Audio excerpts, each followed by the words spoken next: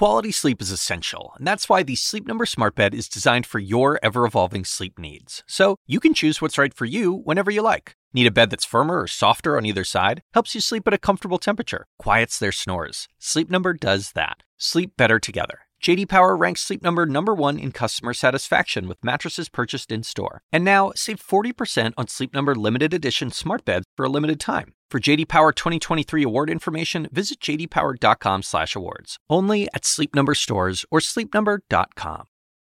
This freedom, we have our economic cloud, and that is why today was such a decisive one. Thank you very much to all of you.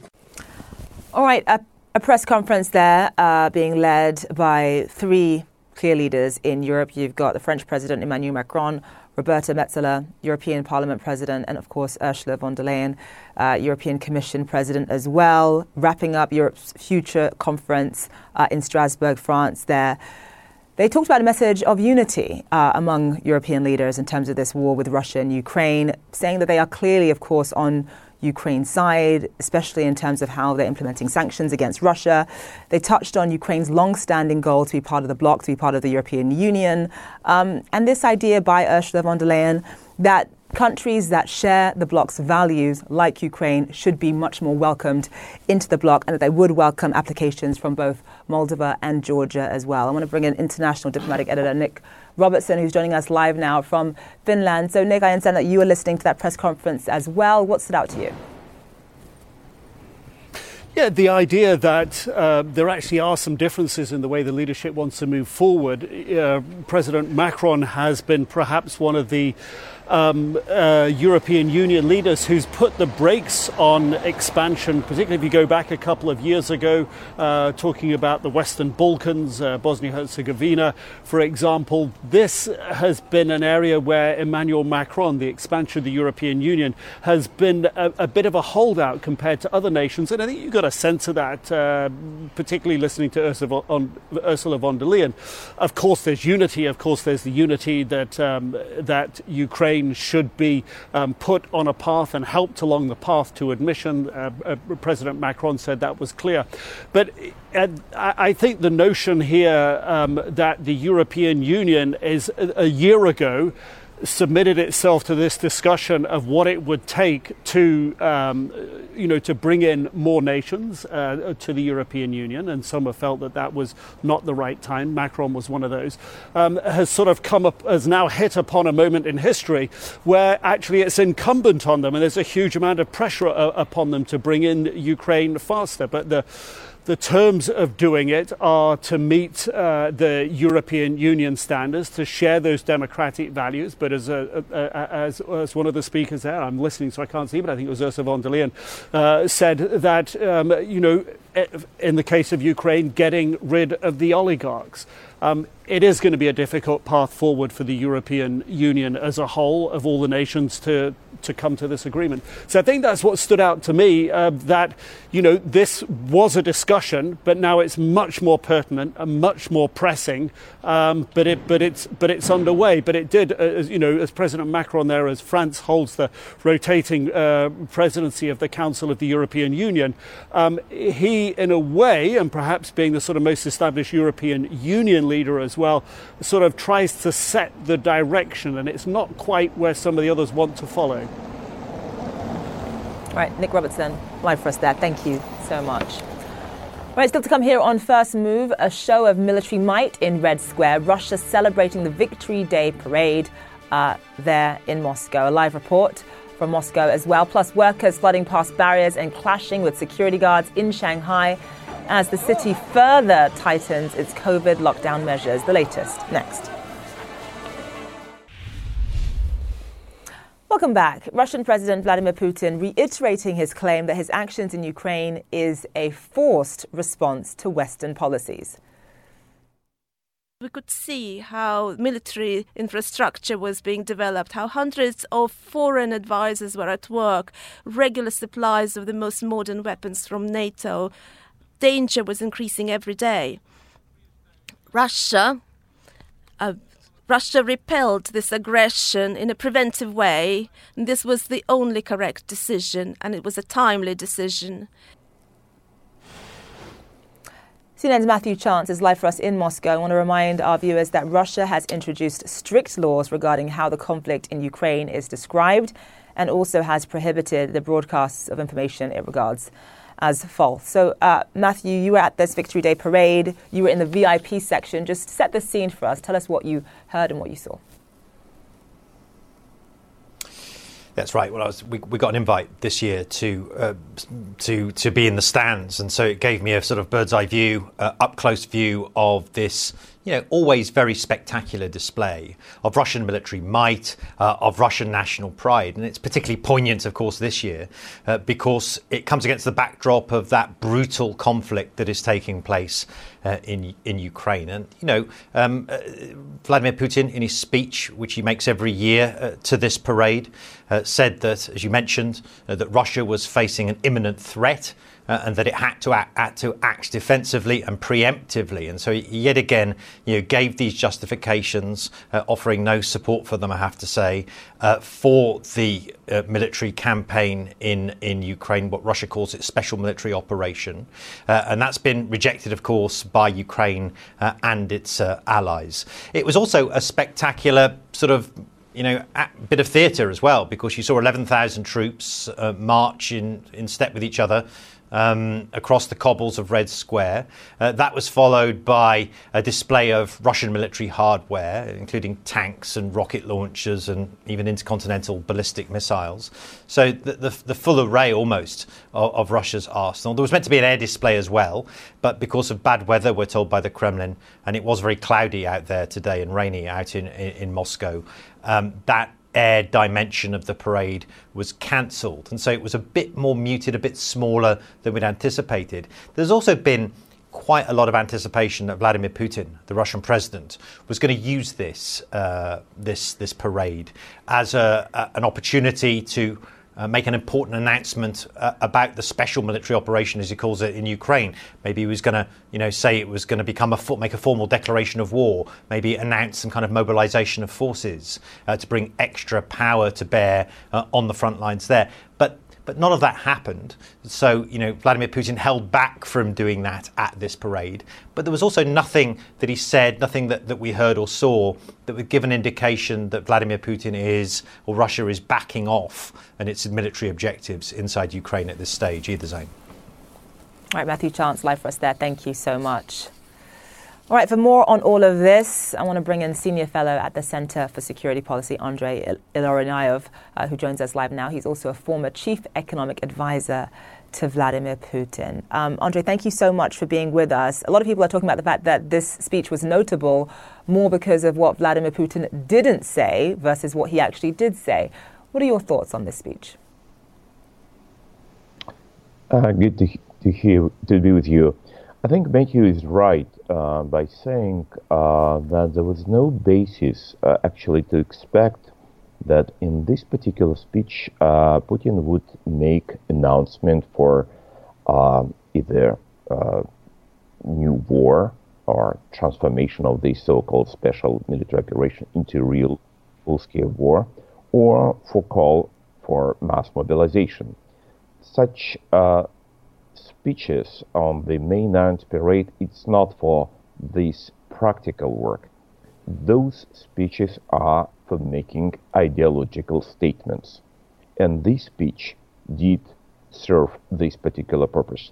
This is a very important ideological speech. And through this ideology, we can see at least three very important elements and components of the ideology. I would say ideology of Putinism.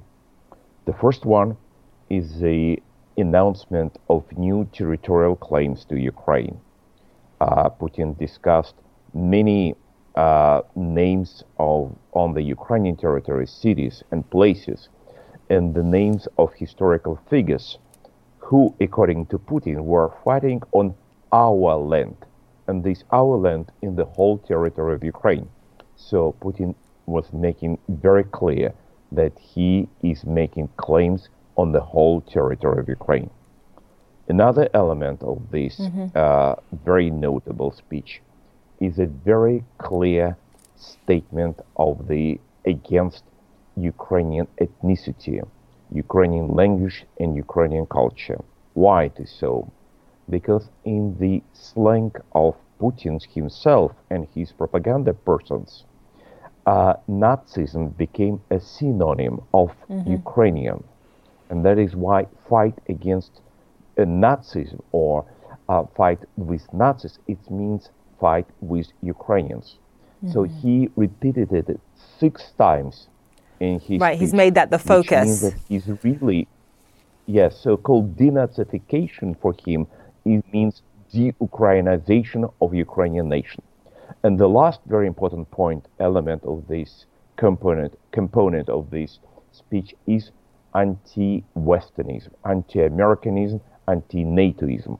Never before, for 22 years of Putin's in power, he made such outrageous claims and attacks on the United States, on NATO, and the whole West.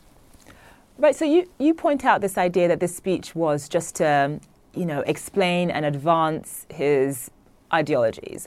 But so how did we get it so wrong? I mean, a lot of people, going back to last week, the week before, were anticipating that there would be some kind of major announcement when it comes to this war, some kind of declaration of war, sort of, moving it away from this sort of special military operation to a full-blown declaration of war. How did we all get it so wrong? I cannot comment on some mistakes made by some other people and experts and observers. But I think this ideological statement is very important.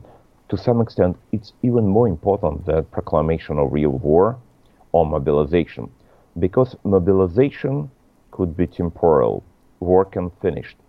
What Putin made right now, he proclaimed his ideology, which means that he's going to use all possible resources for all foreseeable future without any limitations to pursue those goals. So from this point of view, probably this even more important and more dangerous. Stark warning there. Andrei Ilarinov, thank you so much for being with us, former chief economic advisor to Vladimir Putin. All right, stay with us. The Market Open is next.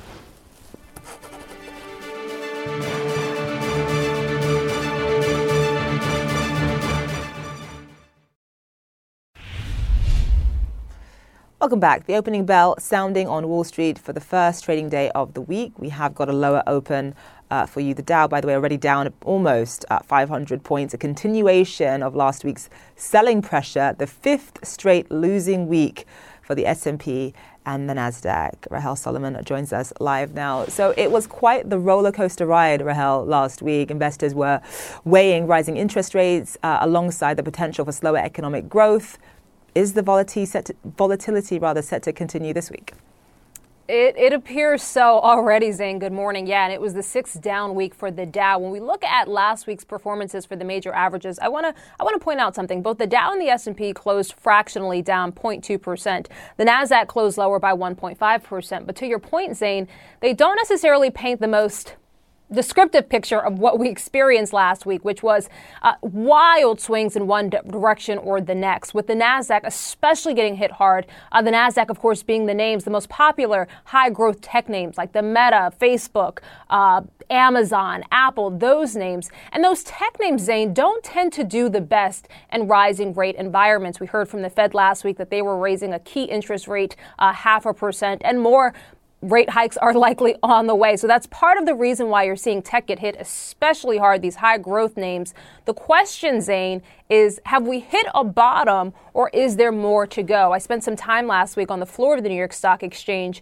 And just to provide some perspective, when I spoke to traders and asked, well, what are you hearing? What are you feeling? What are you hearing from your clients who are calling? The word they used for me was anxiousness, not necessarily panic, but anxiety in terms of what we're experiencing. By the way, the Fed, too, doesn't know how much more they're going to raise rates. They have said all along that it will be very data dependent in terms of how much they have to do to try to get inflation under control, Zane. And speaking of data, we are expecting a sort of key inflationary report to come out this week. Obviously, for the Fed, one of their key mandates is to make sure that inflation stays roughly around 2%. With rising prices, just how is all of that affecting consumer spending, Rahel? Well, the consumer is so important, right? It's 2/3 of U.S. GDP. So, yes, to your point, Wednesday, we're going to get a very important report, CPI, Consumer Price Index, essentially how much are the cost of things like milk, eggs, gas is included in that, going up year over year. The last reading was 8.5%. That was the fastest pace in 40 years. Wednesday, the expectation at this point is 8.1. So that would be a slight sort of cooling of inflation, which the Fed needs. If we see that rate go up, well, we are likely in for perhaps a rough week. So Wednesday is a very important inflationary reading. The expectation is 8.1. But why it matters is because at this point, the consumers appear to still be spending, but we know that has its limits, right? At what point does the consumer start to become more cost conscious when gas at the pump is more expensive, when you go out to eat and that's costing you more? And so we want the consumer to still keep spending, of course, but if inflation continues to sort of rage out of control as it has been, there will be a limit to that, Zain. Yeah, consumers obviously paying the price for this. Rahel Solomon, live for us there. Thank you so much.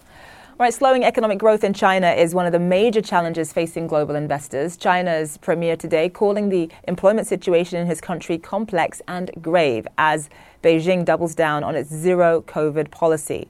Newly released video posted on WeChat shows workers clashing with guards at a tech manufacturing plant in Shanghai last week as tighter COVID restrictions were put in place in that city. The manufacturing plant is, by the way, a supplier to Apple. Selena Wang joins us live now from Kunming, China. So, Selena, we're seeing these COVID restrictions just affect everything from job creation to clearly employees and workers, but also the broader economy as well.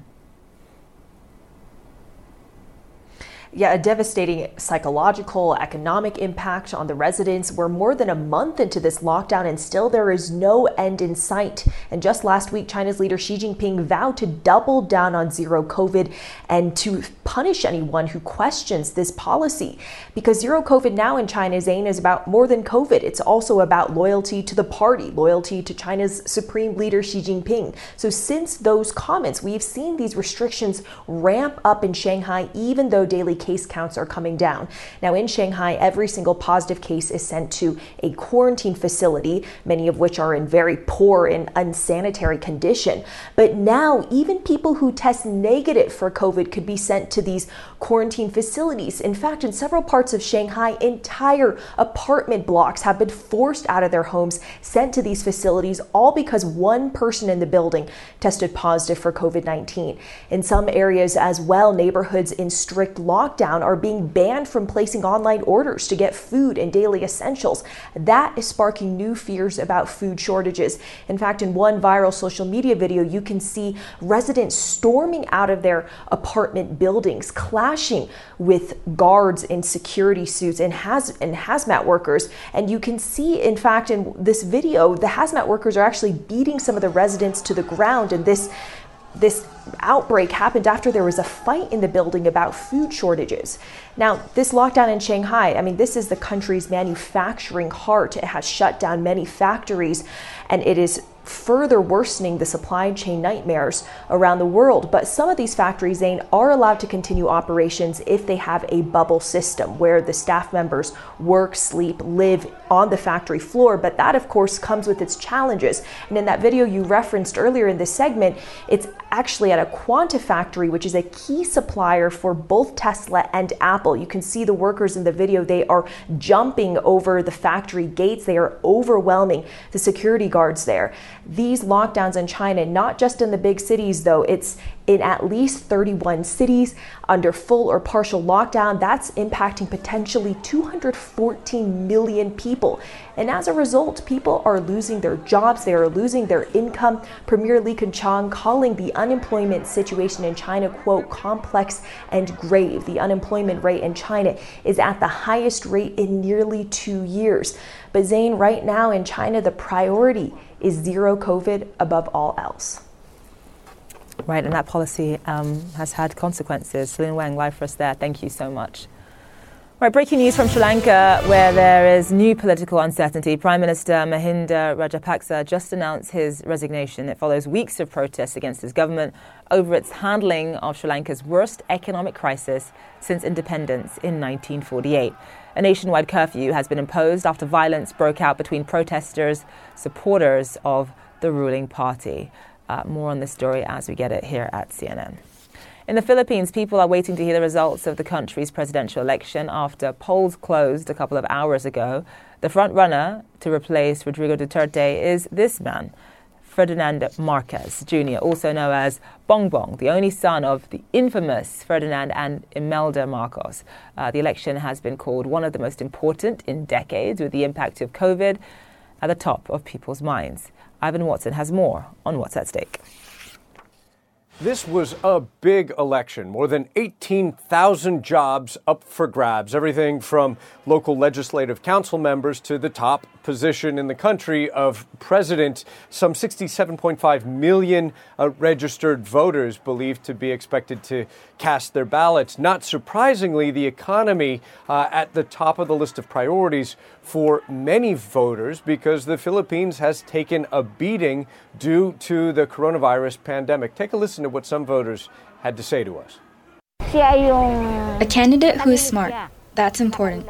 It's also important to have strength, someone who is ready to help people. Our situation is not good now. The prices of goods are too high. Maybe the next leader will be able to control it. Poverty, jobs. I was an overseas Filipino worker. I am hoping that for us, we'll be able to find job opportunities here. There are 10 candidates for the post of president. They include the boxing champion, Manny Pacquiao. According to polls, the two frontrunners are the son of the Philippines' late dictator, Ferdinand Marcos Sr., the son going by the nickname Bongbong Marcos Jr. He's been campaigning for economic renewal on a nostalgia ticket, effectively.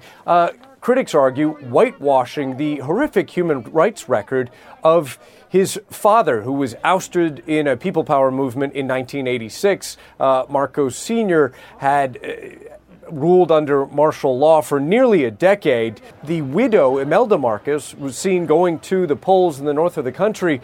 She, of course, famous around the world for her enormous shoe collection, which became a symbol of alleged corruption in the Marcos dynasty. The polls show that Marcos Jr. is challenged by the outgoing vice president, Leni Robredo, the only female candidate for the post of president, a lawyer campaigning for democratic renewal after 6 years of governance under the outgoing president, Rodrigo Duterte.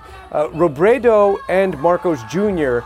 Competed head-to-head in the 2016 vice presidential elections, and she edged out Bongbong Marcos Jr.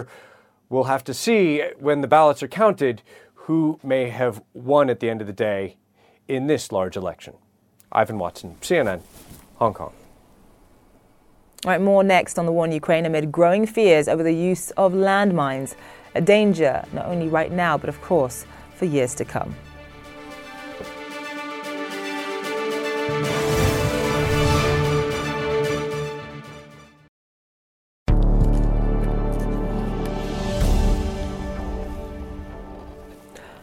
All right, recapping the headlines this hour, and in Moscow, a show of military might and presidential propaganda. Vladimir Putin defending his unprovoked invasion of Ukraine at Russia's Victory Day ceremonies and baselessly claiming the West was preparing to invade. In Kiev, they were talking about the possible acquisition of nuclear weapons. The NATO bloc started actively developing territories adjacent to us. And therefore, in a planned way, we're creating an absolutely unacceptable threat immediately next to our borders. Everything pointed to a collision with the Nazis and Banderites that was inevitable and that was supported by the West. In a video message, Ukraine's President Zelensky hit back with his own plan for 2 victory days. We are fighting for our children's freedom, and therefore we will win. We will never forget what our ancestors did in World War II, which killed more than 8 million Ukrainians. Very soon there will be 2 victory days in Ukraine, and someone won't have any. We won then, and we will win now. Happy victory over Nazism Day. In Warsaw, the Russian ambassador to Poland has been doused with red paint. Sergei Andreev was trying to lay a wreath honouring Soviet soldiers. He later said that he was not injured. Meantime, in Ukraine, more reports of mass graves are coming to light. This one, discovered east of Mariupol, is said to be the 3rd site of its kind, according to the city council. CNN has not been on the ground at any of these sites and is, of course, unable, therefore, to verify the claims. A charity that's been saving lives for decades says that in Ukraine, unexploded weapons will be a threat for decades to come. Landmines have been used over wide areas of the country by invading Russian forces, and they're being developed in alarming new ways. The Halo Trust, a British-American charity that clears mines and other deadly devices, says it will take a huge and prolonged effort to make Ukraine safe again. It's been removing mines there since 2016, when pro-Russian separatists began fighting the Ukrainian government. James Cohen is the CEO of the Halo Trust and joins us live now from London. So, James, you actually just got back from a trip to Ukraine. Just explain to us what you saw there. Yeah, I went just about 10 days ago. Much of the country actually is untouched by war. It's such a huge country. You can travel big distances and not see anything. But you begin to enter areas which have been affected by the conflict, and the extent and scale of the violence is really quite extraordinary. Coming into Kyiv, you see whole towns that have been devastated by the fighting. And then suddenly you pass through that into the centre of the capital city, and it's actually relatively normal again. So it's really those areas around Kyiv that where we are focusing at the moment. There's a huge need for our work. There's massive pressure on communities to return to their homes quite naturally, but they can't do that unless their homes are made safe. What is the process? Explain to us sort of the step-by-step process of actually clearing and removing landmines. Well, it's inherently dangerous, and if it's done badly, it can result in death or injury. And that is already happening. There are too many inexperienced people involved in the clearance at the moment. So the Halo Trust, as you rightly said earlier, has been working in Ukraine for some years, has the expertise to come in and begin this process. We have many decades of experience. We work in countries such as Afghanistan, Libya, Ukraine, Syria, and Iraq. So we can bring that skill base to bear, and we can make this process much safer. And we can also deliver the numbers, because this will take many thousands of deminers to begin clearing this very lethal ordnance. It's not just, though, about landmines, because there is a great deal of other explosive hazard there, including booby traps left behind by the Russians. And how important is technology to the removal process? What sort of technology do you rely on to clear landmines?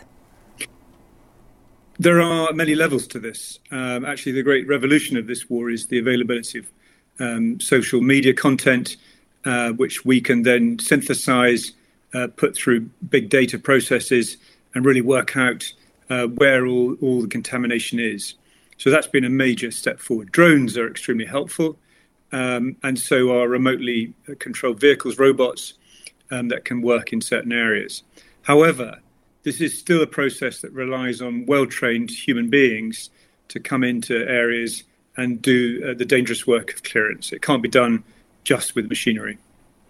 Yeah, and it's so important to, for viewers to remember that because of landmines, because of booby traps, as you point out, even after the war ends, people can still be killed several months, several years, maybe even decades after the war ends because of landmines. That's right.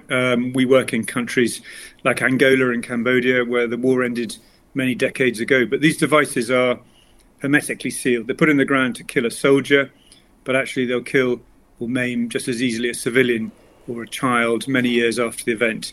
There's something truly horrific about that. So we need to get on quickly, because if we don't, then communities can't go home. Factories can't restart production. And crucially for Ukraine and the world, they can't start planting crops or harvesting crops. So, given how important Ukraine is to the world food system, it's absolutely vital that the land is cleared quickly.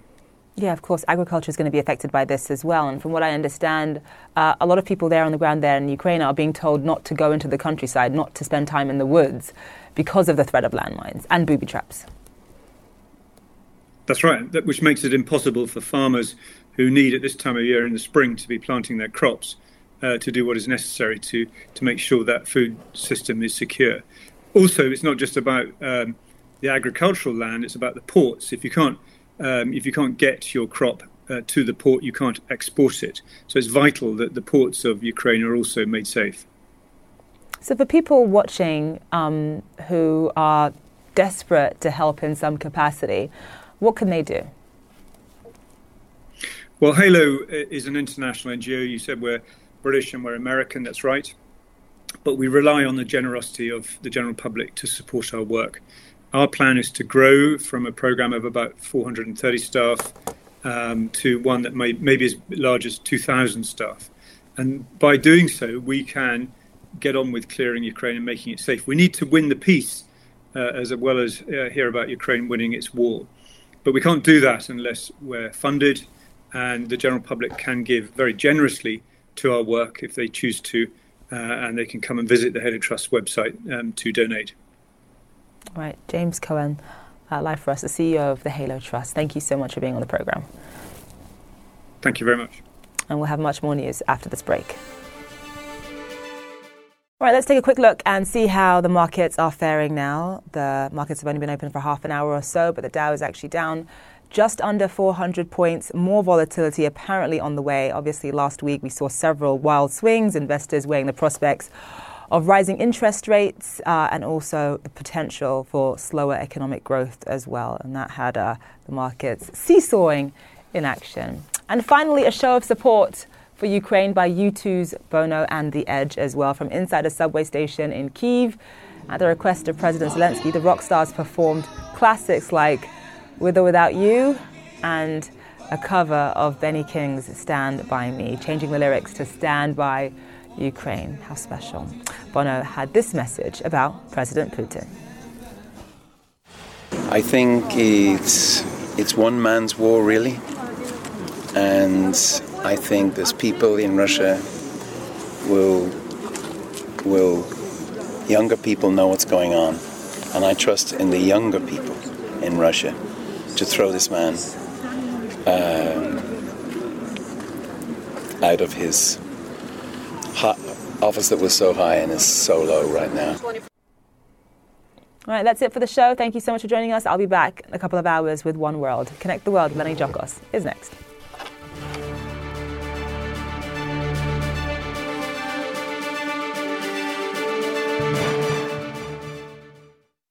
Quality sleep is essential, and that's why the Sleep Number Smart Bed is designed for your ever-evolving sleep needs. So you can choose what's right for you whenever you like. Need a bed that's firmer or softer on either side? Helps you sleep at a comfortable temperature. Quiets their snores. Sleep Number does that. Sleep better together. J.D. Power ranks Sleep Number #1 in customer satisfaction with mattresses purchased in-store. And now, save 40% on Sleep Number limited edition smart beds for a limited time. For J.D. Power 2023 award information, visit jdpower.com/awards. Only at Sleep Number stores or sleepnumber.com.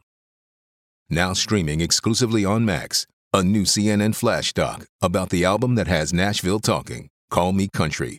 Beyoncé and Nashville's Renaissance. Watch it at max.com/callmecountry. Max subscription required.